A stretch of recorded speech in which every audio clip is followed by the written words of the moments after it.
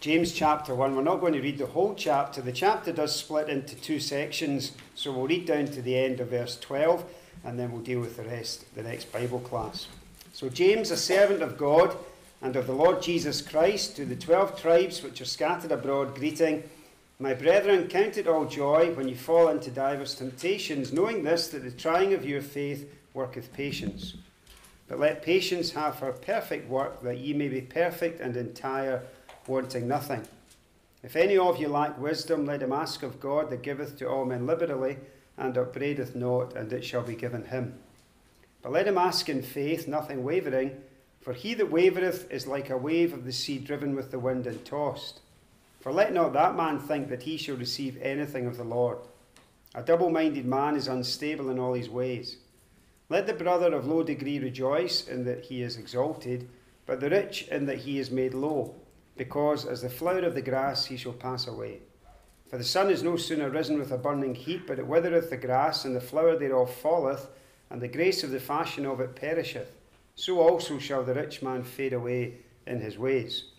Blessed is the man that endureth temptation, for when he is tried, he shall receive the crown of life, which the Lord hath promised to them that love him.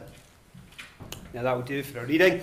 And as I've said, we're going to start the study of James. It is 5 chapters. It's intensely practical ministry from James, and is a bit of a contrast from John's writings. Wallace and I, each time spoken in John, have discussed this, that John's epistles are quite difficult to section up in the way that some of the other epistles you can do, and to see different sections dealt with in very clear compartments. With John, it's a spiral, cyclical sort of epistle. James is very different.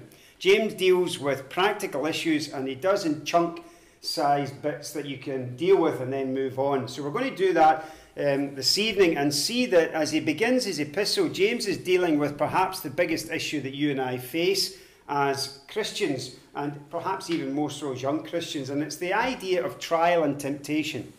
So what you have in the first chapter is this subject introduced, and he's going to speak first of all about trials and temptations and define what he means by both of these words. So you will have the first section which we've read dealing with trials, and then from verse 12 down he begins to deal with temptations, and he'll show you the difference between the two. And there's a significant difference between the two.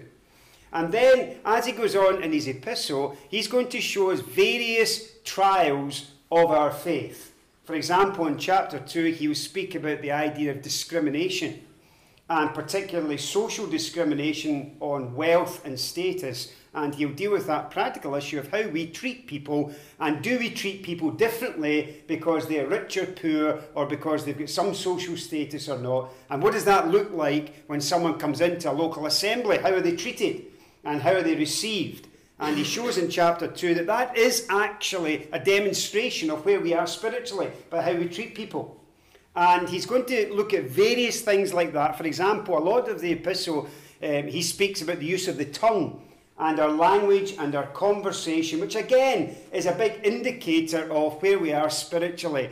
How we speak to each other, how we speak about each other, and these sorts of things. So it's very practical, and I hope it will be a challenge. It should be a challenge to all of us in the room. So who then is James? Well, there are several men in the New Testament who bear the name of James. And James is unlikely to have been the brother of John that you read about as the disciple of Jesus. John and James, well, we know that John lived a long life. We've been reading his writings, but James, his brother, lived a very short life. He apparently, according to the historians, was martyred in AD 44, not that long after the death of the Lord Jesus Christ. This James is most likely the half-brother of Jesus, who didn't become a Christian until after the resurrection of the Lord Jesus Christ.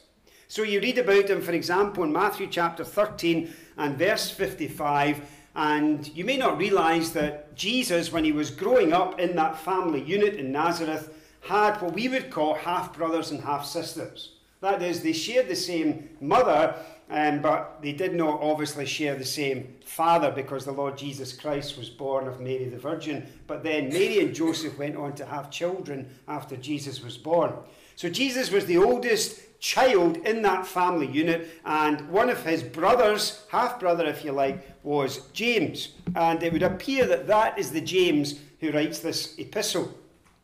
He did become, you read about him in the book of the Acts, he did become the leader of the church in Jerusalem in the years following the day of Pentecost, and also bore the title of James the Righteous or James the Just in church history because of his well-known holiness of life. Now, it's interesting that if that be so, and it appears that it is so, that he begins this epistle in a very strange way. Just as Jude begins his epistle in a similar way, and Jude also would have the same relationship to the Lord Jesus as James. So James and his brother Jude open the letter by saying, James, a servant of God and of the Lord Jesus Christ. So they claim their relationship to the Lord Jesus Christ, not on the basis of their natural ties, but rather in their spiritual relationship. They are a bond slave of Jesus Christ, and that's how they describe themselves. They don't pull natural rank, if you like, in the spiritual sphere. So they don't say, for example, I am James, I lived in the same house as Jesus, I know him better than any of you, and therefore that gives me some sort of authority amongst you. It doesn't even mention that. Right throughout the epistle, it isn't relevant, because that relationship that existed upon earth no longer exists after the resurrection and ascension of the Lord Jesus Christ. So those natural ties are broken, and what you have is this spiritual relationship. James says, and just like any other Christian, I serve God and I serve the Lord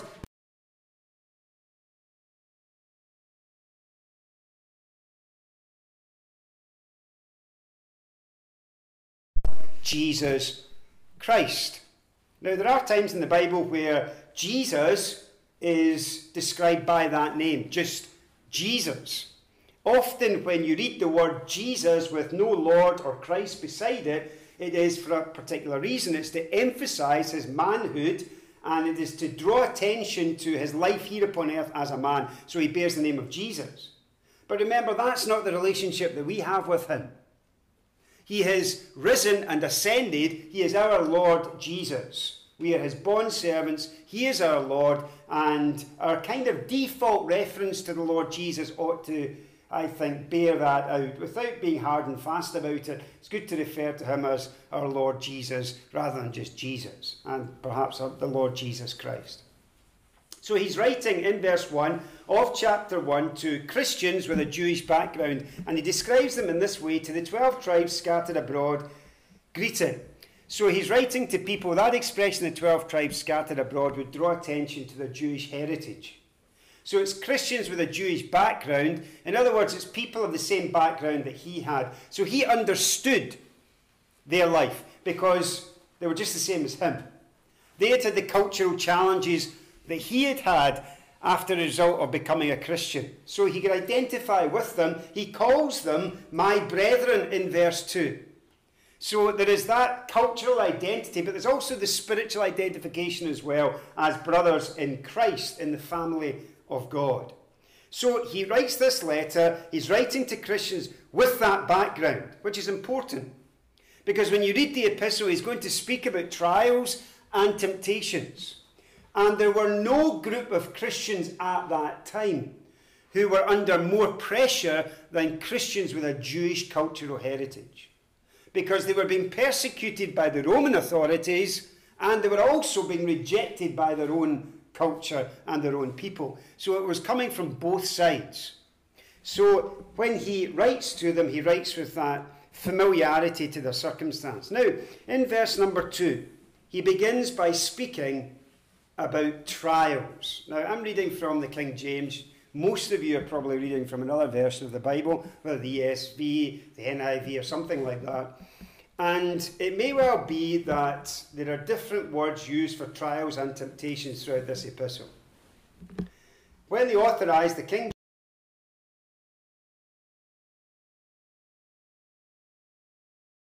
used in your translation of the Bible.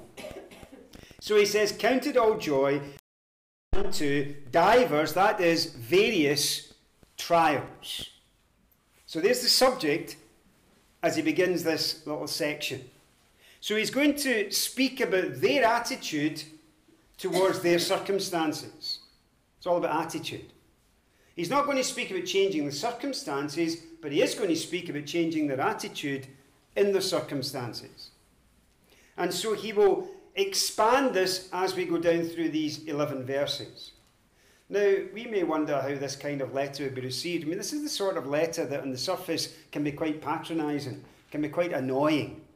If someone tells you what your attitude ought to be like while you're going through a hard time, that can be unhelpful sometimes. So, for example, perhaps you're going through a difficult time in some relationship or with some issue in your life, and perhaps you're even thinking about it at the moment, and someone draws alongside with the best of intentions and tells you how you ought to think about those circumstances, or tells you what your attitude ought to be like in a corrective way. That's not always helpful. So James isn't just going to say to them, listen, you ought to be X, Y, Z, because I'm telling you. He's going to bring his instruction to them in a completely different basis. So we'll see that as we go down. He's going to explain the significance of what they're going through, the reason why they're going through it, and also how it is that they can look at these circumstances and see them in a positive spiritual light. So it's not just a blanket type of patronising, be happier, or come on, you should, be in a better mood about this sort of thing. He's not diminishing the circumstances one little bit.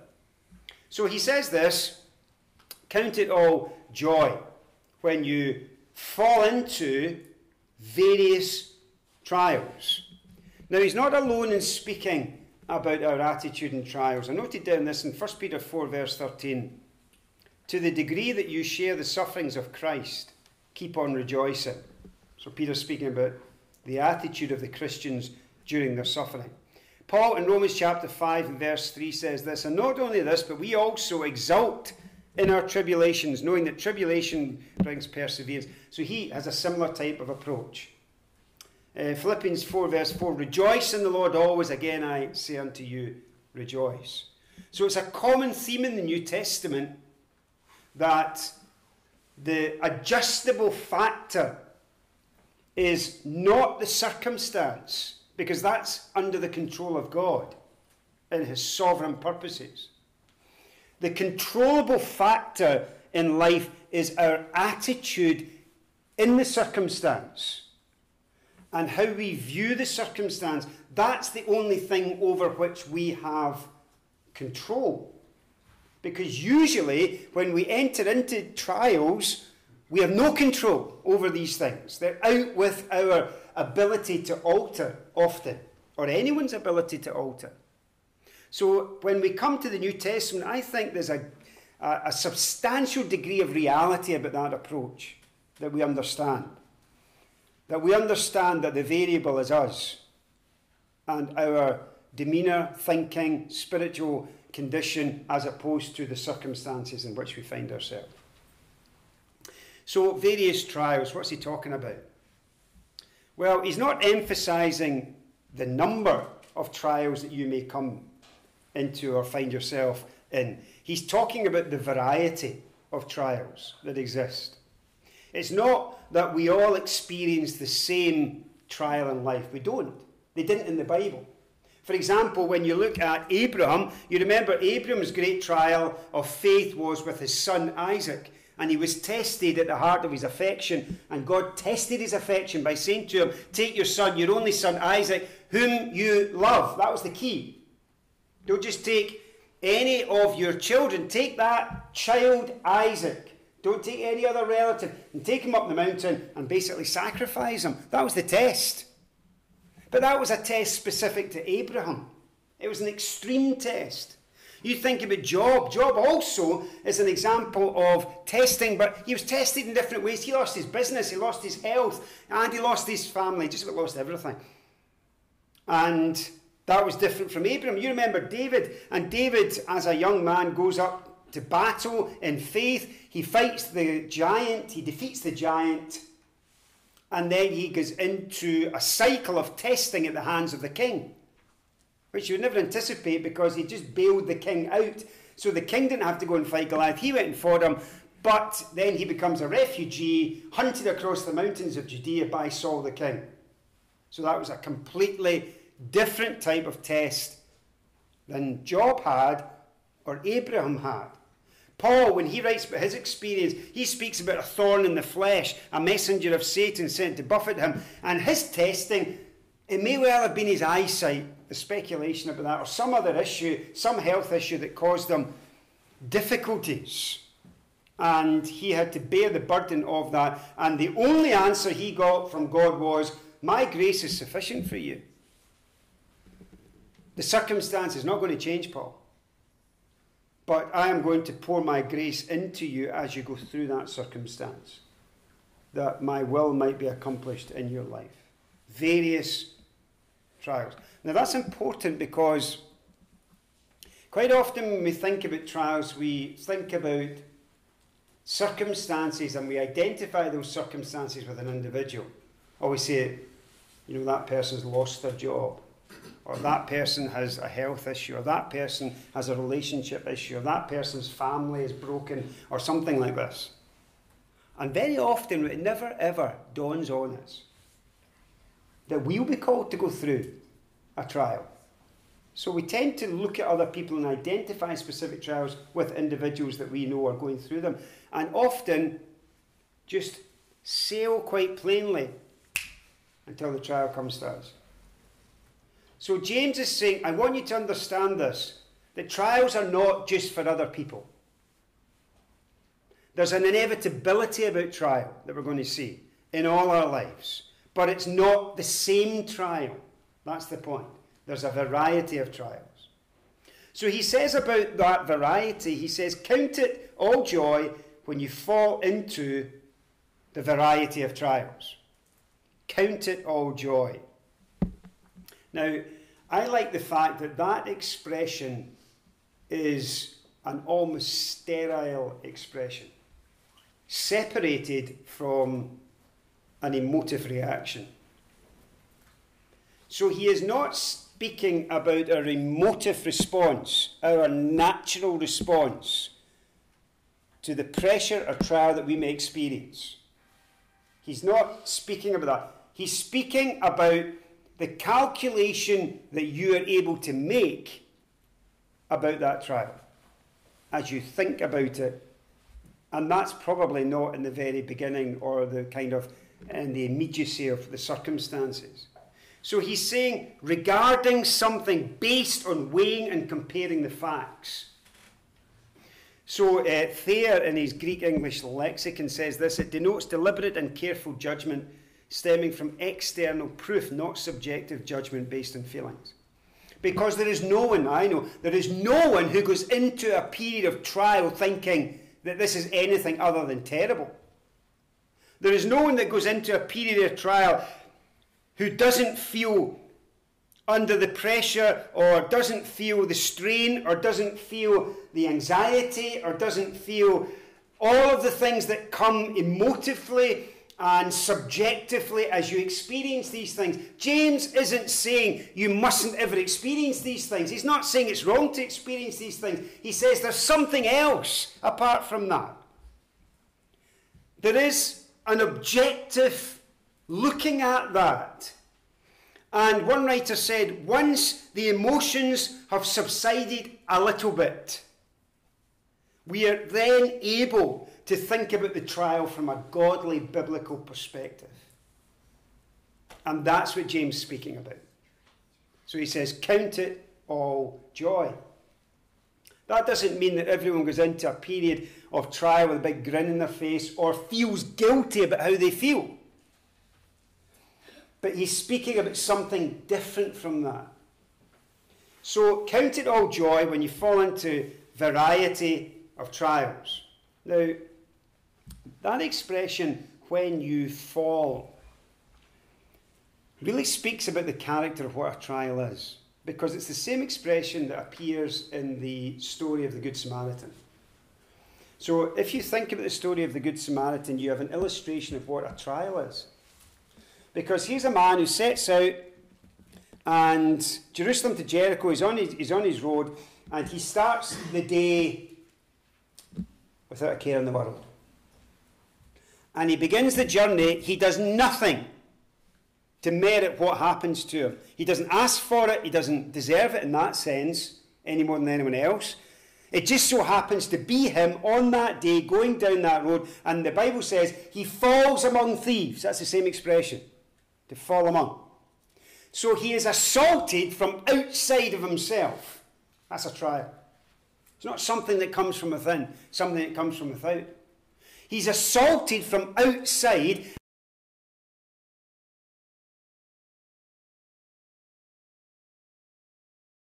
The effect of the trial is changed. He's only now trial. There's the trial. So when you think about this expression, trial, and there are many things can do that to us as Christians. It can be a phone call, it can be a meeting at work, it can be a visit from someone, it can be any number of things that change not just your day, but change the days that lie ahead. So all of a sudden the journey from Jerusalem to Jericho didn't matter anymore. Nothing mattered apart from him surviving the trial. So when you fall, is that expression. And he says, count it all joy. Now just think about it. The man lying at the side of the road half dead. I know it's a story, but it's an illustration. He's hardly pleased about his circumstances. He would have been miserable, in pain, and all the rest of it, completely dependent upon the help of others. So he's not talking about the subjective feeling of how you are towards your circumstances, but rather this, he says, count it all joy.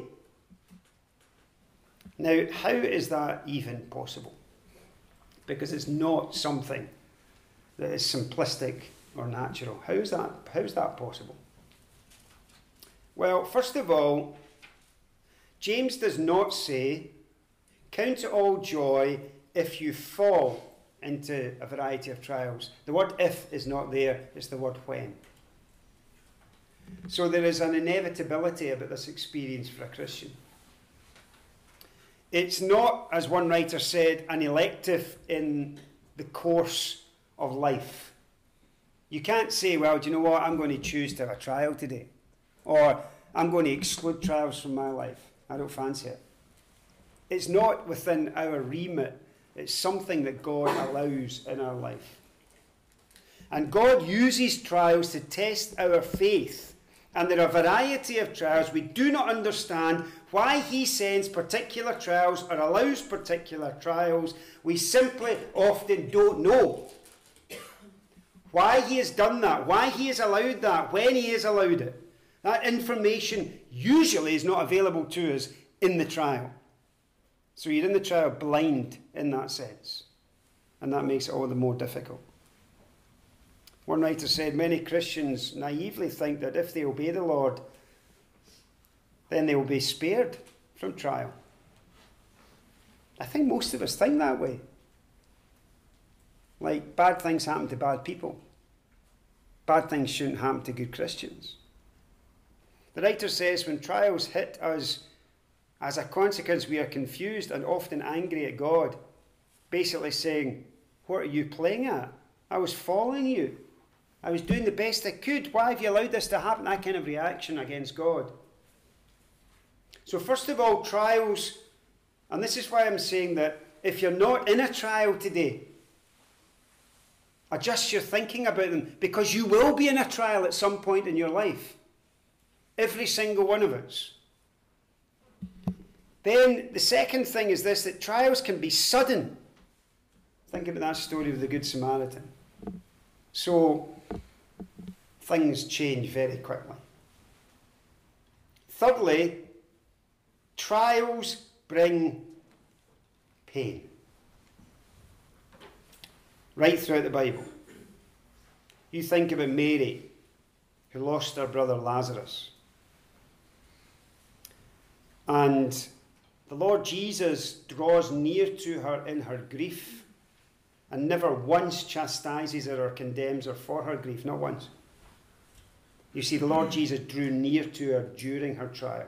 Didn't diminish the trial, didn't belittle the trial, didn't try to say it wasn't as bad as it was, just drew near during the trial, and his presence was the comfort for her through the trial.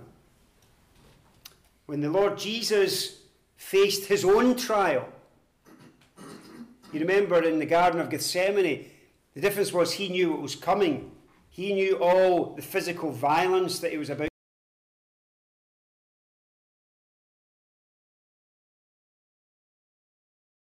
to take him.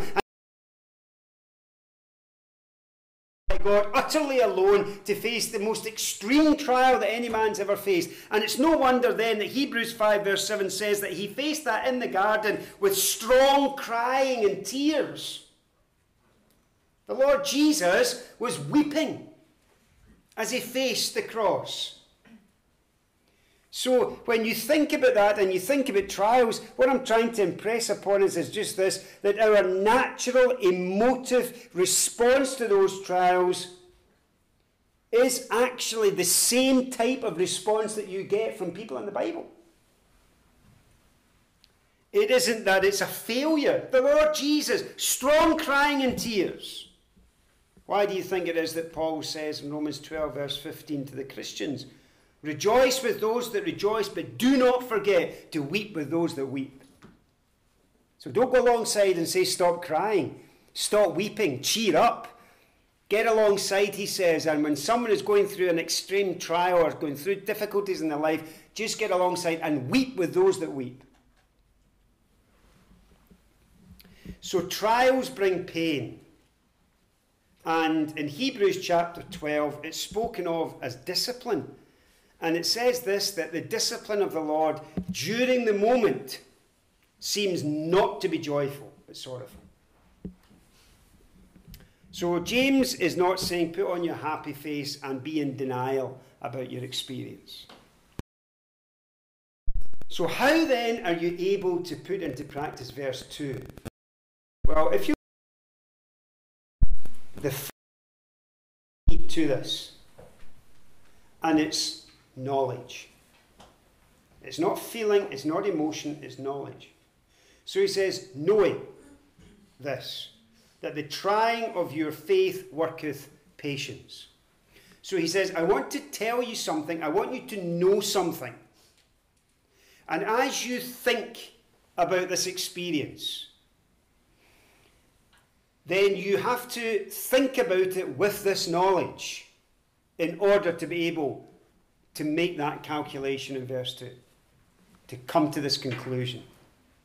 So what is the essential knowledge? Well, number one, the knowledge, first of all, is that God is sovereign in our lives and sovereign over every trial. God uses trials for his purpose in our lives. So it's not that God sits in heaven and says, you know what, I didn't think that was a very good thing to happen, but now it's happened, I'll use it for his benefit. It's not that God is responsive. God is not responsive to anything. Nothing takes him by surprise. He's in control of everything. He has ordained all the days of our life before we were even born. Psalm 139 verse 16, one translation puts it this way, speaking to the Lord, your eyes saw my unformed substance before I was even formed in the womb. In your book were written, every one of them, the days that were formed for me, when as yet there was none of them. The psalmist says, my whole life is known by the Lord before it even begins. Every single day has been written down, and God is in control of the whole thing. So we are not lost in a sea of random happenings. Life isn't floating down a river with sometimes you come across, rapids or whatever, which are rocky, a terrible time, then you get flat cams, and it's all just random. Rather, when you look at these scriptures, Psalm 37 verse 23, the steps of a man are established by the Lord. When he delights in his way, he orders our steps. So the first thing is to understand this, that life is not random, but God is sovereign. Secondly, God uses trials to produce something in my life that otherwise would never be produced. So he tests us. The trying of your faith, the testing of your faith. So when you're in a trial, that trial is a test. Now, it's not a test like an exam. It's the sort of testing like the refining of a metal. And it is to produce a better product at the end of the process. So the metal is put into the testing process, the refining process, and when it comes out that process, it is of infinitely more value than when it went in. But it has to go through the fire. And it's the fire that produces the refining of the faith. How often have we said this at Bible class? That you and I rarely do well when life is good. Our reading patterns, our prayer patterns fall off. Our devotion and thoughts even about the Lord diminish compared to when times are difficult. When times are difficult, you find yourself reading the Bible more and praying more, and you find yourself thinking about God more. That's what happens. If it doesn't happen to you, well, that's good, but it happens to me, as I'm sure it happens to most of you. And the Lord knows that about us. And if he just gave us a life that was absolutely perfect, with no pain and no sorrow and no health issues and no relationship problems and no business issues or employment issues or financial strain or anything like that, we would sail through life. And there wouldn't be hardly any change to us. We would be hardly more Christ-like at the end of life than the beginning. Because character is formed in the fire, as opposed to when everything's fine. God tests us. And it says here that the testing of your faith produces, it works, it's productive, it's for a purpose, it's not meaningless. I remember saying it, Sharon and Elaine's aunt Maura's funeral, talking about this sort of thing. And one of the great things about a Christian and the life they have, which sometimes is cut short or whatever, that, and perhaps some Christians go through quite a lot of suffering, that for the Christian, that's not meaningless. That just doesn't just disappear into the nether. It actually has spiritual and eternal significance. And when someone goes through experiences like that, as a Christian, there are things being done, there is value being produced, which is eternal, not just for time. There are experiences that draw you closer to God and that will cause you to be closer to God than you would ever be if you didn't go through these experiences. And that is not just for time, that's for eternity. That's the big picture. So he's saying the trying of your faith produces spiritual qualities. Trench in his synonyms defines this word endurance or patience as to stand fast or persevere. It says that the Greek word translated patience is used with respect to persons, whereas endurance refers to things. Thus the man is patient who is not easily provoked or angered by difficult people, whereas the man who endures does not lose heart during trials. We might call it spiritual toughness. Endurance. Let me just give you an example. Okay, I don't feel very much like an athlete tonight, but suppose you think of an athlete, and the athlete has a race coming up. Say it's a 10K. So he trains for the race. Maybe make it a marathon, because you might get around a 10K without doing much training, but make it a marathon then. Now, everyone in this room, I don't see any marathon runners, apart from Wallace, in this room. Every marathon runner, including Wallace, has to train. So you can't just roll off the couch and run a marathon. Well, you might, but it'll take you about 3 days. You're not going to be able to do it. So the endurance required to complete that task requires you to train. And that training is gradual. So, for example, there'll get the time when you can do a 5K, then a 10K, and then you'll be able to do a half marathon, and then your body will become adjusted physically, and you'll be building up endurance so that you can take on the harder task, and then you'll build up a bit of endurance, and then you can take on, until finally you'll be able to run the marathon, but you'll probably train, and then train to an extent that you could do a little more than a marathon. Excuse the reference, Wallace, but I remember Wallace saying that after marathon, I think it was down in the Lake District, that he was such a highly tuned athlete that he could have run the thing twice. which I think he probably could have, run the thing twice. But you see, training for not just staggering over the line, but actually finishing the race strongly.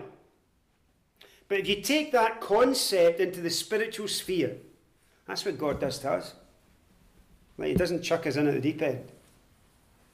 He brings us into life experiences gradually. Never more than we can bear.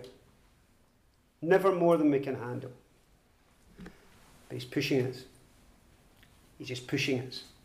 He's stretching us. He's developing us, not physically, but spiritually. Now, you ask anyone who trains physically about the pain that's involved in pushing yourself beyond what you can do to the next level. Well, you think about it in the spiritual sphere. God takes us out our comfort zone, that he might develop spiritual qualities that otherwise would never be created within us. So one of these qualities is endurance.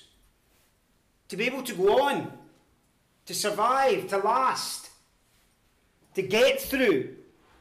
And when you go through the small, you'll be able to go through the bigger. You won't collapse as a Christian when the big things happen. How do you think it is when someone stands?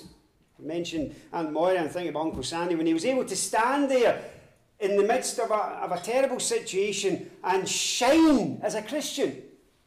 Like, I mean, if that just happened to someone as an image, it's unlikely that you could build up to that sort of endurance just overnight. But the Lord takes us through things that we might cope with the huge things that come in life and not collapse. So then, he says, this is a process, and the process is productive. But then look at verse 4. In order for it to be productive, we need to engage with it. Because you and I both know many people who have been brought into spiritual trials and they've been destroyed in them. They've fallen. They've gone backwards spiritually. They haven't been able or willing to get through the trial. They've run out the first exit. And as a consequence, the trial has not had its effect that God would have in their life. So in verse 4, the but of contrast is just this. But let patience have her perfect work, that ye may be perfect and entire, lacking nothing. So we should, in order for the process to be productive, it requires submission. These are all difficult things I'm speaking about, I know that. But this is the knowledge that James wants us to have. He's not soft soap in this. He's giving it to us as it is. And those who've been through very difficult experiences often don't want just to hear platitudes and empty words, but want to know concrete truth that they can base and cling on to, and it can be foundational. Something substantive. That's what James is saying. He's saying, listen, here is the knowledge. Here is the let is the idea of submission to God in the trial. Let patience. Now, this doesn't necessarily mean passively endure without praying for relief. That's not the idea. Paul prayed that the thorn in the flesh should be removed. So when someone has a health issue, we pray for recovery, we pray for the treatment, we rightly pray for that experience to end, and to end in the best way we can imagine. Someone is out of work, what do? You pray that they might get back into work. Someone has a relationship issue and their hearts are broken, you pray that their heart might be healed. Someone in their family is a very difficult, you're praying for an outcome, a positive outcome. You don't be passive in the circumstance. So you see that in different examples in Scripture. And being submissive to God does not either necessarily mean that you don't take steps to remedy the problem. For example, if you've lost the job, you don't just sit passively and say, well, I've lost the job in the midst of a trial and do nothing. You try to get another job. You try to change that circumstance positively and endure it. If the trial's an illness, you take the medication. If you're in a difficult circumstance, you do look for the change of that circumstance. Submission is not passive. Submission is to do with attitude during the trial. Probably one of the easier ones is to do with employment. When you think about employment, and you're maybe not got a job yet, or you don't know, and you're applying for these jobs, it is your attitude during that process before God opens the way out of that process. That's the key that he's talking about. That's the sort of area he's speaking about. It's during treatment. It's during mediation in relationship. It's during the process. That's the trial. So he says this: submit, let patience have her perfect work. Let the process produce. Let the refining work in order that you may be perfect. That means mature and complete. So the process is seeking to make you a better Christian, a more rounded Christian, a more mature Christian, to develop characteristics that you have so that they might be better, and also to produce characteristics that you don't have. That's missing. So some of us have Christ-likeness, but we could be better.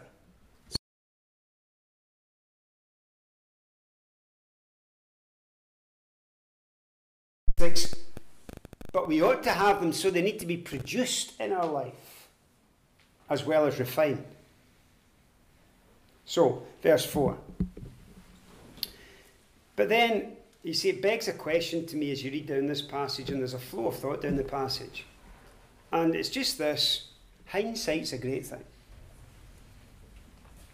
So that when you look back in an experience of life, you can see the hand of the Lord. You can identify different things and reflect upon them and come to a conclusion about them. But that's with hindsight. James is not talking about after the trial. He's talking about during the trial. So it may well be that you are in a situation, and you certainly will be in life, where you simply don't know what to do. You don't know what to do. So you're in a difficulty and there's no apparent answer. There's no simple solution. You're struggling. That's more common than someone who knows the answer and who's just having a hard time putting it into practice. Because very often, going into a trial is like walking into a tunnel, and there is no light at the end of the tunnel. There's not even a pinprick of light at the end of the tunnel. It's just what it is. Well, if that be the case, I think that's why verse 5 follows verse 4. Because it may well be up until now you're just saying, do you know what, I can't do that. I just can't do that. I can see the kind of logic of it. But as I'm applying it to my own life, it may well be you're thinking, I can't do that. So in verse 5 he says, if any of you lack wisdom. Now wisdom is not knowledge. So the knowledge is verse 1 to 4, but wisdom is the application of knowledge to your circumstance. That's wisdom. So people can have lots and lots of knowledge but lack wisdom. So they don't have the ability, or they don't have the wherewithal to take what they know and actually bring it into their life circumstance and apply it. That's wisdom. So you can get to the end of verse 4 and say, look, I know all the theory, but I'm sitting here thinking about my circumstances, and theory is one thing, but I just can't see how am I going to apply that to my circumstances. Well, if that be the case, you're in verse 5. So he says, if any lack wisdom, let him ask of God. That word ask is the idea of continually ask. Let him ask of God, that gives to all liberally, and upbraids not, and it shall be given him. So then, when you lack wisdom, and I was looking at this idea of wisdom. It's interesting where wisdom comes from in the Old Testament, the context in which it's used, the word is used. It's used, for example, of the skill of workers who made garments for the high priest, who were able to work with metal, wood and stone. That was described as wisdom. So they were able to take raw materials and fashion something out of them. Wisdom. It also extended in Isaiah 10 verse 13 of someone who could execute a battle plan. So that they were given a battle plan. This is what we are going to do. The wisdom was to take the battle plan and put it into practice. So you take raw materials and you fashion something. That's wisdom. You take a plan and you execute the plan. That's wisdom. It's also in Deuteronomy 34 verse 9 speaks about the requirement of those in government to govern. They need wisdom, which is to take all the eventualities round about them and guide a nation through those eventualities and circumstances. Wisdom. It is also in 2 Samuel 20 used of assessing a difficult situation and persuading others down a particular course of action. That's required wisdom. So you assess the situation and you give appropriate advice. That requires wisdom. So you're building a whole picture up from the Old Testament of those ideas and concepts, and you bring that, for example, Psalm 37 verse 30, it also refers to those who speak prudently. Psalm 90 verse 12, those who use their time carefully. And you can do a word study in that. And these things, bring them all together. Because these are all aspects, when you bring to the spiritual realm, of what wisdom actually is. So it's taking your life circumstances and your knowledge from the Bible, so you can look at that like the raw material or the plan, and all that knowledge, and actually bring it to bear upon your circumstances. That's wisdom. That's where we have a problem, because you get the knowledge through reading the Bible. Where do you get the wisdom from? Where do you get the wisdom from? I mean, the wisdom isn't on the pages of the Bible so much as the knowledge. So the wisdom comes from God through prayer. Let him ask of God, who gives to all men liberally. And God will give you the help to take what you know and to put it into practice in your circumstances. To give you maybe the courage, or to give you the sensitivity, or to give you the insight, or to give you whatever. To take what you know and to live it. Not when things are going well. You hardly need wisdom in that sense. But when the tunnel is dark and when the light is not at the end of the tunnel, to know which way to go, to know what to do, to know what decision to take, when you've two decisions and either are good and you don't know which one to take. So if any lack wisdom, let him ask of God. That's in the present tense. You probably will need to ask more than once. Continually ask. No magic formula, no special incantation, no form of words that you mutter and some mystical thing happens. Peter tells us in 2 Peter 1 verse 3 to 4 that God's divine power has granted to us everything pertaining to life and godliness through the true, here's the word, knowledge of him who called us by his own glory and excellence, for by these he has granted to us his precious and magnificent exceeding great promises. Paul assures us in Ephesians 3 verse 12 that in Christ we have boldness and confident access through faith in him. So when we need wisdom to endure, how do we get it? We pray. We pray. And we're not seeking some divine revelation in the sense of some type of dream or something mystical like that. What we are asking God to do is, what we have read from the Bible, give me help to put that into practice in my life. That's it. It's as practical as that. What I know I should do, what I know you're doing, what I know, theoretically I know. Not seeking more knowledge. I'm seeking God's help to put that into practice and to live that. And that's wisdom. And that just comes from God. It doesn't come from anywhere else. You don't get that anywhere else. You don't get that sitting at a desk. You don't get that walking down the street. You get that on your knees before God. That's where it comes. And that's the only source for them. And you know what we do when we don't get that wisdom? We apply man's wisdom rather than God's wisdom.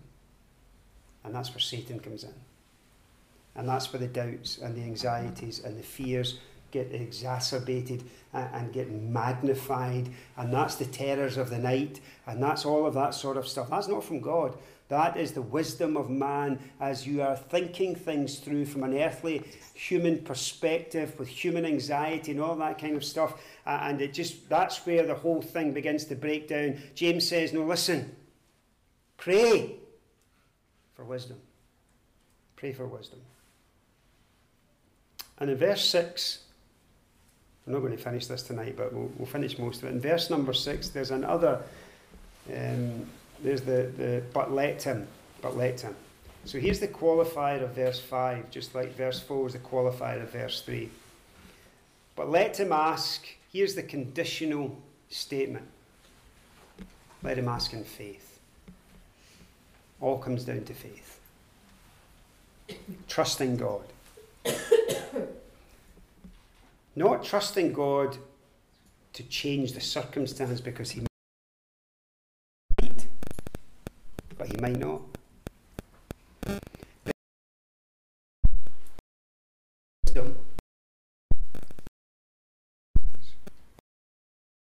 Let him ask, nothing wavering. And I think it's a very apt description in verse number 6. For he that wavereth is like a wave of the sea, driven with the wind and tossed. And I've got this image in my mind of someone who's standing on a rock, like a lighthouse type idea, and the waves are battering around him. But he's not being moved by them because he's standing on a rock. It's not, if the waves hit him, they would destroy him. He would be tossed all over the place. He's not stronger than the waves. It's not that gives him stability. It is what he's standing on that gives the stability. And when you think about the Word of God, the knowledge that God gives us, the prayer, and so on, he's talking about that foundation. That's the stability. So the storm is going to rage, but it's whether or not you're being tossed about. He says, trust God. Stand on that foundation. You will not be driven with the wind and tossed. Verse 7, it's quite a direct statement in verse 7. For let not that man think that he shall receive anything of the Lord. Faith is the key. And he expands this in verse 8. A double-minded man is unstable in all his ways. I'll start off in verse 9 next week, because he's speaking about the change in life circumstances and their ability to process them. So someone that's poor is perhaps made rich, someone that's rich is perhaps made poor, and trials can change our life circumstances dramatically, and it's how we cope with these change of life circumstances. But when you come back to this basic, just this idea, and here it is in James chapter 1, and we said at the beginning that this is very practical, and you can see just how practical this is. He's connecting with the reality of our life, and he's speaking about the real things of life, not the theory, not the chat and all that kind of stuff. He's talking about the more serious things, and he has said, count it all joy.